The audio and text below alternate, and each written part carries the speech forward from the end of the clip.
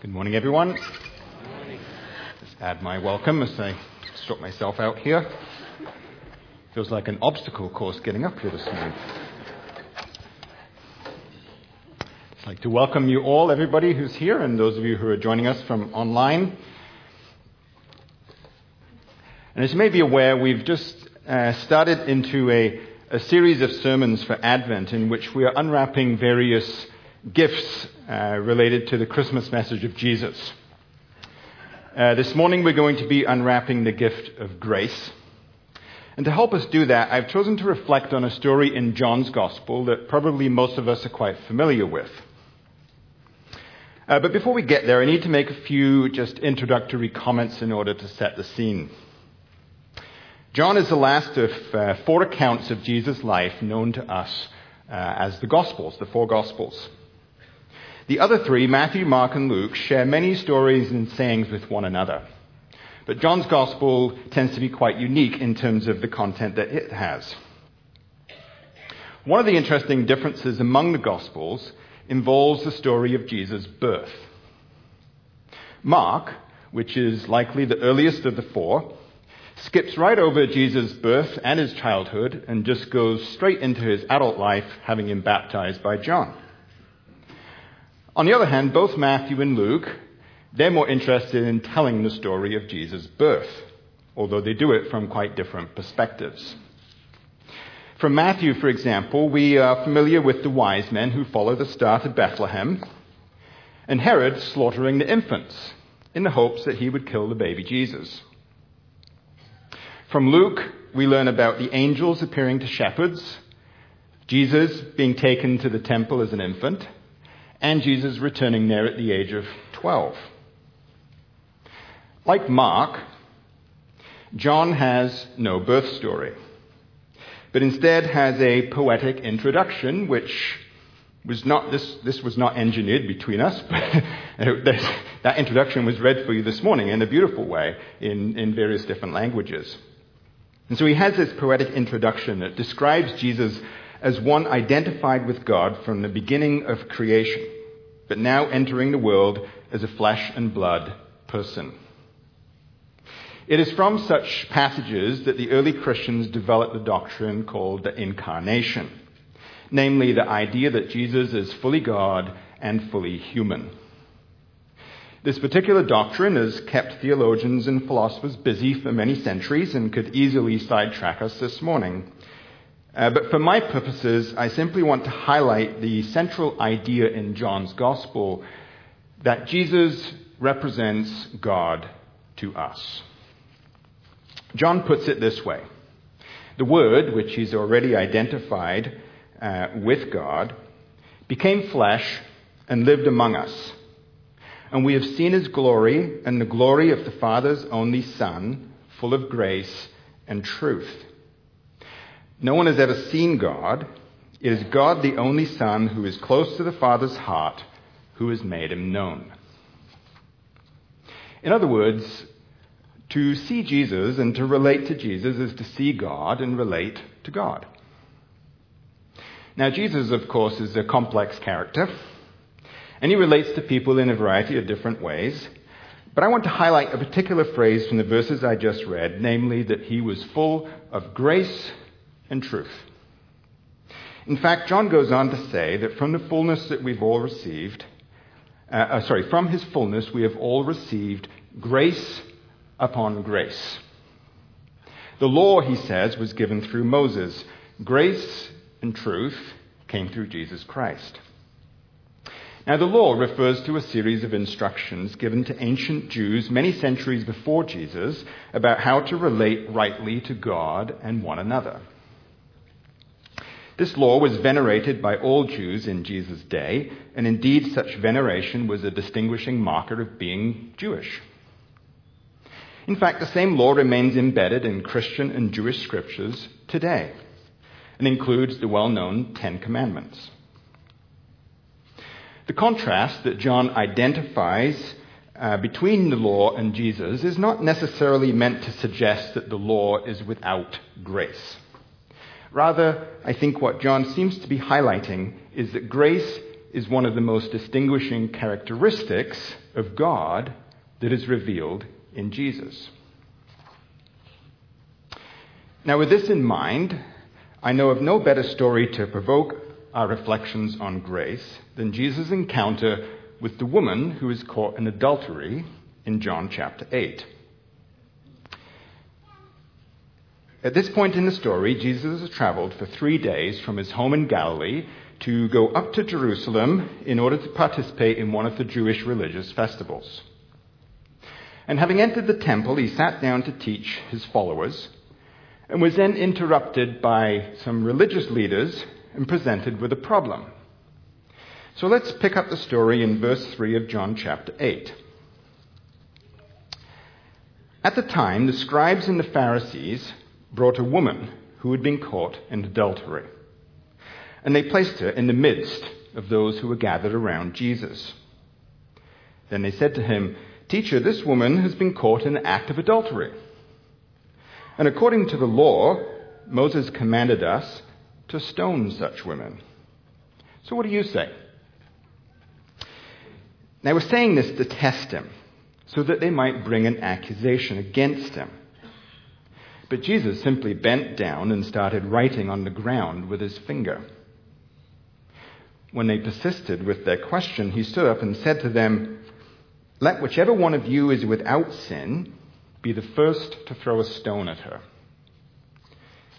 Then he bent down again and continued writing on the ground. Once they had heard this, the woman's accusers began to walk away one by one, beginning with the older ones, until Jesus was left alone, and the woman standing before him. At this point, Jesus stood up and said to her, "Woman, where are they all? Has no one condemned you?" She replied, "No one, Lord." Then he said, "Neither do I condemn you. Go, and from now on, sin no more." Now, before we dive into this fascinating story, I should mention that if you look carefully in most modern Bibles, you will notice that the story is bracketed off with a footnote, stating that most ancient authorities lack these verses. Simply put, this footnote is informing us that the earliest copies of John's Gospel do not contain this story, and most Bible scholars think it was not part of the original version. The story is nevertheless very ancient, certainly represents the kinds of things that Jesus said and did, and quite possibly existed as a separate story and a true story before being included in John's Gospel. It also happens to be one of the best illustrations of grace in John's account of Jesus' life. For these various reasons, I believe that we can learn much from reflecting on this story today. In many respects, the story is straightforward and requires little explanation. But before we reflect on some possible implications, I want to highlight a few interesting features. First, there does not seem to be any dispute about the woman's guilt.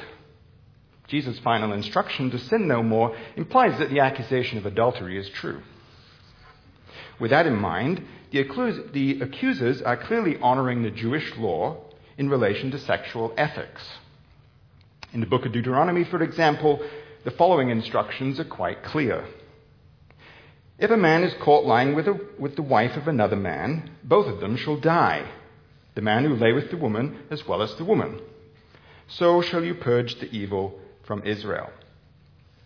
If there is a young woman, a virgin already engaged to be married, and a man meets with her in the town and lies with her, you shall bring both of them to the gate of that town and stone them to death. The young woman, because she did not cry for help in the town, and the man, because he violated his neighbor's wife. So shall you purge the evil from your midst. Now, it's not entirely clear whether the Jews in Jesus' day were carefully observing such laws. But in terms of testing Jesus, these leaders have a clear case of a sinful person who needs to be judged. Now, in doing so, John informs us that the accuser's motives are less than pure. They are more concerned with damaging Jesus' reputation than with promoting healthy sexual ethics. This is also implied by the fact that the man with whom the woman committed adultery is conspicuous by his absence. Since Deuteronomy is clear that both guilty parties should be stoned, the fact that only the woman is dragged before Jesus smacks of male abuse and favoritism rather than genuine concern for social well-being. In bowing down to right on the ground, Jesus simply ignores the question. When they persist, he eventually agrees to engage them, but in doing so, he cleverly turns the tables by inviting them, whichever one of them is without sin, to cast the first stone. If the sin in question is adultery, then the gradual disappearance of the accusers is all the more ironic. But either way, Jesus' question serves the purpose of exposing their schemes and leveling the playing field in terms of sin and guilt. The woman, of course, remains exposed, and in light of the obvious condemnation of adultery in Deuteronomy, it is all the more striking that Jesus simply says, "Neither do I condemn you." This, I believe, is grace. It involves a choice not to condemn a person despite their guilt. Even more than that, grace involves unconditional love and acceptance. Before announcing his verdict, Jesus does not wait for the woman to confess or to repent of her sin. He simply announces that she is not condemned. And since in John's Gospel Jesus represents God, then his words to the woman represent God's words to the woman. According to Marcus Borg, one of the central meanings of grace in the Christian tradition is the idea that God loves us and accepts us just as we are. There are no if statements attached to God's love, such as if we repent, or if we believe, or if we do certain things. Any such requirement simply makes God's love and acceptance conditional.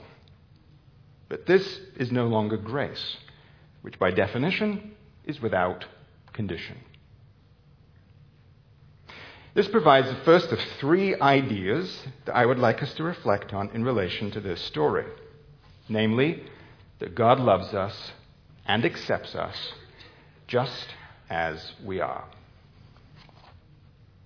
This is truly good news, but can be difficult for us to grasp and accept. Many of us live with an underlying sense that we're not really worthy to receive love or acceptance either from God or from one another.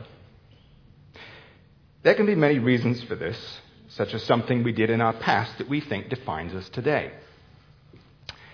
I remember, for example, narrowly avoiding being expelled from physiotherapy school at the beginning of my second year.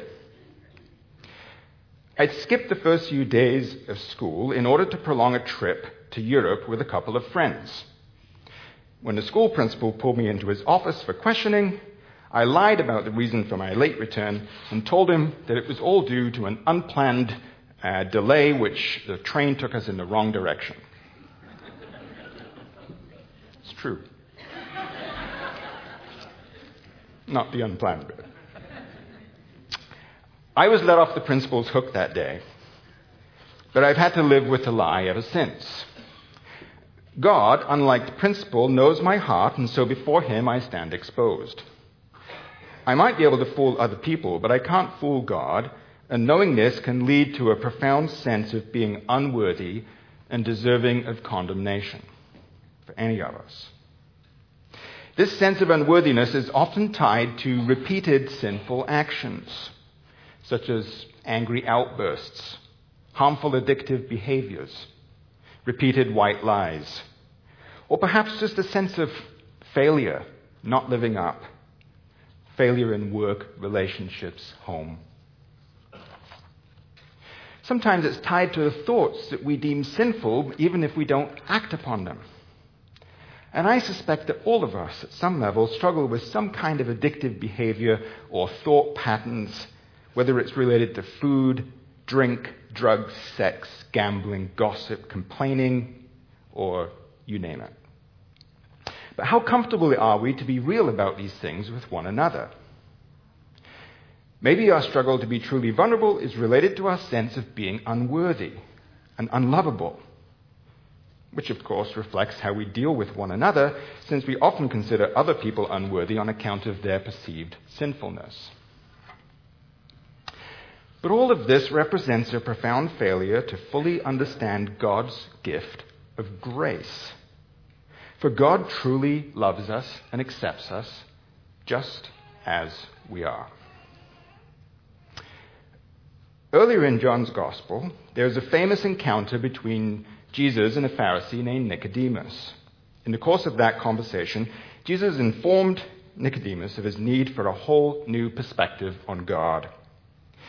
This is immediately followed by one of the most famous Bible verses of all time. For God so loved the world that he gave his only Son, so that everyone who believes in him may not perish, but have eternal life. The immediately following verse states that God did not send his Son into the world to condemn the world, but in order that the world might be saved through him. Taken together, these verses highlight that in sending Jesus, God is not seeking to condemn us, but to demonstrate his unconditional love for us. Perhaps one of the most profound ways in which we need to have a new perspective on God is to see that he truly loves us and accepts us just as we are. Now, it's possible that some of you are feeling uncomfortable with what I've just said because it seems to excuse and ignore the reality of sin. If God simply loves us and accepts us just as we are, then it might appear that he overlooks sin and doesn't take it very seriously. But I think this conclusion is a mistake. According to the same two verses I just quoted, there is a very real possibility of perishing and a very real need to be saved. If God loves and accepts us just as we are, then the perishing we experience is not because of some punishment that God dishes out onto us. Rather, it results from the intrinsic consequences of the sinful choices that we make. If we continue to indulge a habit of lying or pornography or gossip or drugs or complaining or something else, then the destructive consequences in our lives are not the result of God's punishment, but are intimately tied to the effects of the habit itself. We end up dehumanizing ourselves and others, and to the extent that we get stuck on that kind of a path, we are truly perishing in our sin, as John 3:16 says. But as verse 17 suggests, God in his grace does not condemn us, but neither does he simply override our sinful choices. Instead, he offers us what John describes as abundant life. This then leads to my second point of reflection in relation to this story. Yes, God loves us and accepts us just as we are. But at the same time, he loves us too much to leave us the way we are. Left to ourselves, we perish in our sin. And what God offers is not simply unconditional grace, but the possibility of a way out of this self-destructive cycle. In John's Gospel, this is called abundant life. We see this in the case of the woman caught in adultery. As much as Jesus offers her unconditional grace, his final words are, "Go and sin no more." I think it's a mistake to read these words as a condition that Jesus attaches onto his offer of grace, for then it would cease to be grace. Rather, I think they're an invitation to escape the intrinsic consequences of our own self-destructive choices. This is no empty promise from God, but a genuine gift that God holds out to each one of us as we struggle with the sin that's in our lives. Let me try to illustrate with a recent experience from my life. I'm currently at a personal crossroads in relation to my future career and work that has resulted in considerable anxiety. Indeed, this anxiety began to dominate my feelings and my thoughts in a very unhealthy way. And so this past Sunday, I found myself reflecting on a famous admonition of Jesus from his Sermon on the Mount. This admonition might be paraphrased as follows. Don't worry about your life, and don't worry about tomorrow, because God is watching out for you. Later that same day, I happened to have a 90-minute drive all by myself as I returned home from dropping off my son Matthew at Brock University. Now, my natural inclination would have been to spend this time ruminating on my anxious thoughts. But on this occasion, I decided to respond to an internal prompting to use this journey as a time to pray. So I simply spent the time talking to God and just telling him what was on my heart and singing songs of expressions of praise and prayer. And as much as the anxious feelings kept resurfacing, I just simply persisted in my prayers. Now, at the time, I was not aware of any great change, but in the hours and the days that followed that, there was this inexplicable reduction in my own anxiety. And I could only put it down to a gift of God's grace. Now, I don't think that God was punishing me for my anxiety any more than he was rewarding me for praying to him. Rather, the ill effects of my anxiety were the natural result of choosing to dwell negatively on my current circumstances and my uncertain future. The greatest sense of peace that was natural, the greatest sense of peace was a natural result of accepting God's invitation to bring my troubles to him and receive the inexplicable gift of peace that he has to offer. Now, I certainly haven't arrived in this journey, and I'll no doubt have to repeat this lesson over again, but I did learn something new about myself and about God in that encounter. God certainly loves us and accepts us just as we are, but he also loves us too much to leave us the way we are. Now, as I've reflected on this story of the woman, there was one more idea that struck me as especially relevant for us to ponder today. Namely, that God invites us to extend the gift of grace to one another. Inasmuch as we can be our own worst critics, we often fail to see and experience the unconditional grace that God offers to us. At the same time, we also struggle to extend that same grace toward other people. I think our natural assumption is that sin must be paid for, and so our instinctive response to other people's sin is to condemn them. I only have to think about the last time someone cut me off on the highway, or when people in positions of power act unjustly, or when someone close to me has done something to offend me. We all have different triggers, but I'm sure we can all identify with the indignation that the accusers expressed toward the woman caught in adultery. Unfortunately, our desire for what is right and just is often mixed with an unhealthy dose of self-righteous condemnation and sometimes a desire for revenge. But despite the woman's guilt, Jesus refuses to act upon the group desire for punishment. And he instead invites the accusers to reflect upon their own sin. Elsewhere, Jesus is reported to have said the following: "Don't judge others so that you may not be judged. For with the judgment that you make, you'll be judged. And with the measure that you use, you'll be measured. Why do you see the speck in your neighbor's eye, but do not notice a log in your own? Or how can you say to your neighbor, 'Let me take the speck out of your eye,' while the log is in your own? You're being a hypocrite. First take the log out of your eye, and then you'll see clearly to take the speck out of your neighbor's eye." Our problem is not only that we struggle to see God's unconditional grace and receive his offer of abundant life, but we project our condemnation onto one another.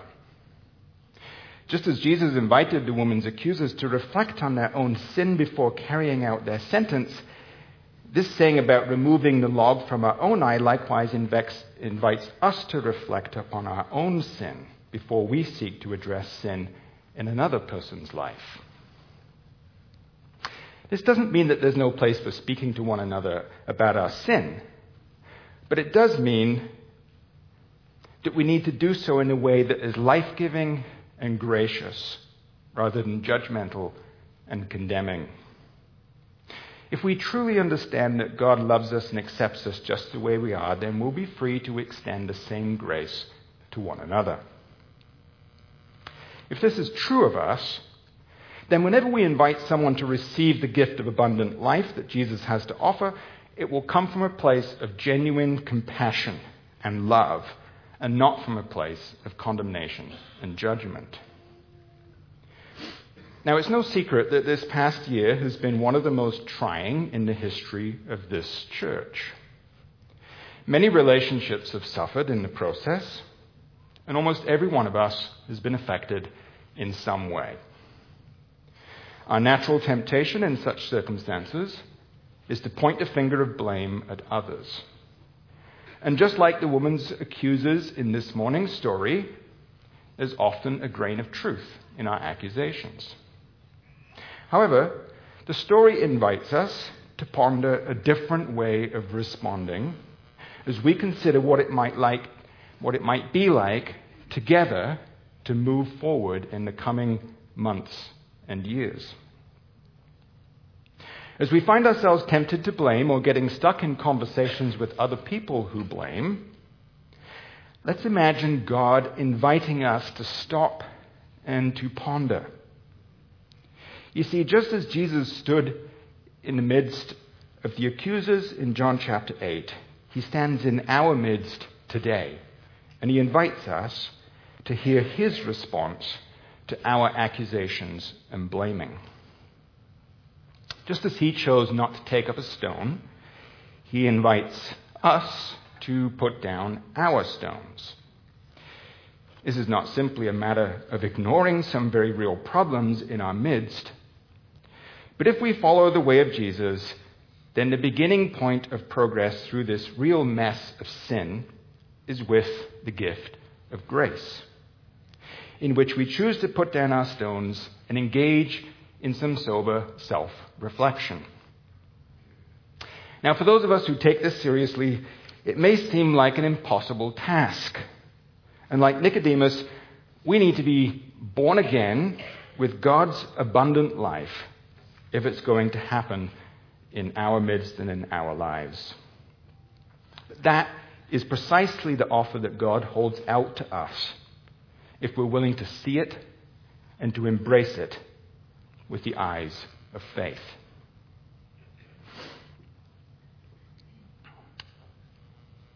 God loves us and accepts us just as we are. God loves us too much to leave us the way we are. And God invites us to extend the gift of grace to one another.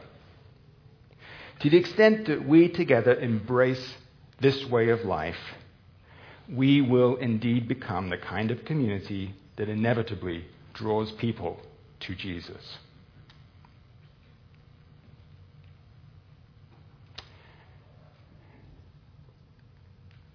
So we just ponder that. I just invite you in the next few moments to ponder which of these aspects of grace is most relevant in your life today. Because I know it's relevant for every one of us. It's relevant in different ways. And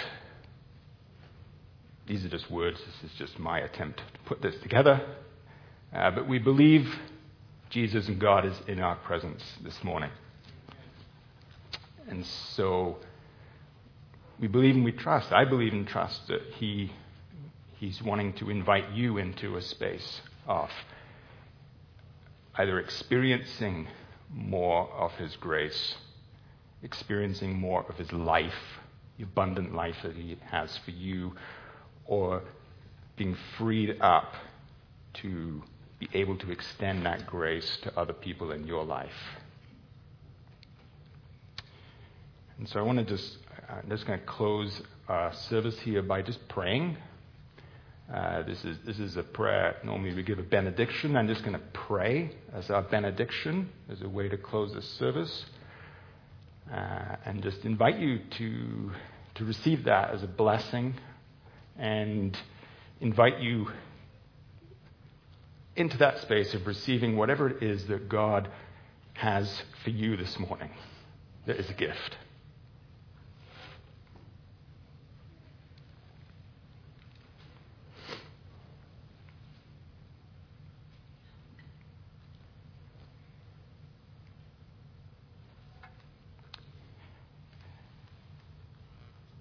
Heavenly Father, we come before you, and we just bring our lives before you in all of our imperfections, our blindness, our inability to see and experience the love that you have for us.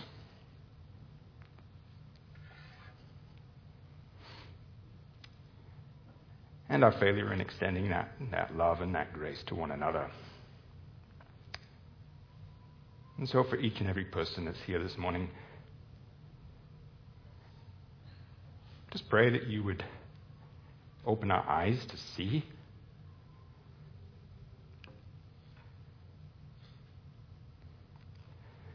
and just open our hearts to receive what it is.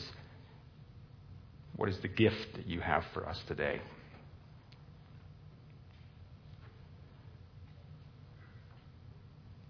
And as you go from this place, I just bless you in the name of Jesus Christ. I bless you with peace. I bless you with knowing his unconditional love and grace that accepts you just the way you are. And I bless you with hearing his voice that invites you into a new space of abundant life that is made possible because of his grace and because of his Spirit and him coming into your life to transform you. May you hear it as an invitation, and may you receive it as an empowering word to become the person that God created you to be.